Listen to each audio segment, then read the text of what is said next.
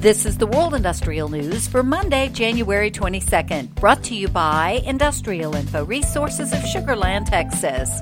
The outlook looks bright for new natural gas-fired power generation in the U.S. and Canada, says Britt Burt, Industrial Info's Vice President of Power Research.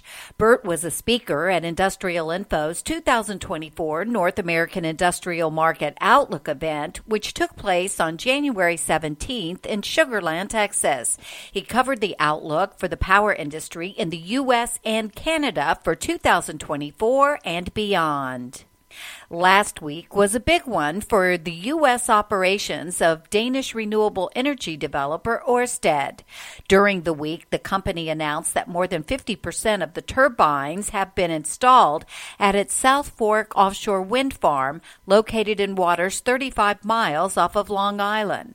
In addition, Ørsted signed a power purchase agreement with Bloomberg LP for offtake from the Mockingbird solar farm in Texas, making the plant's future generation fully contracted.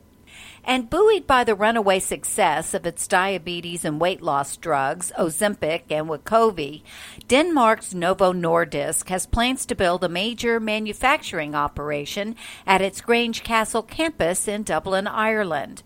Reports indicate that the company is looking to invest more than $2 billion to construct up to 1.6 million square feet of new facilities and employ up to 1,100 people.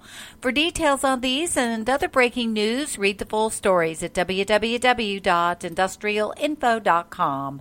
I'm Peggy Tuck, reporting for Industrial Info News.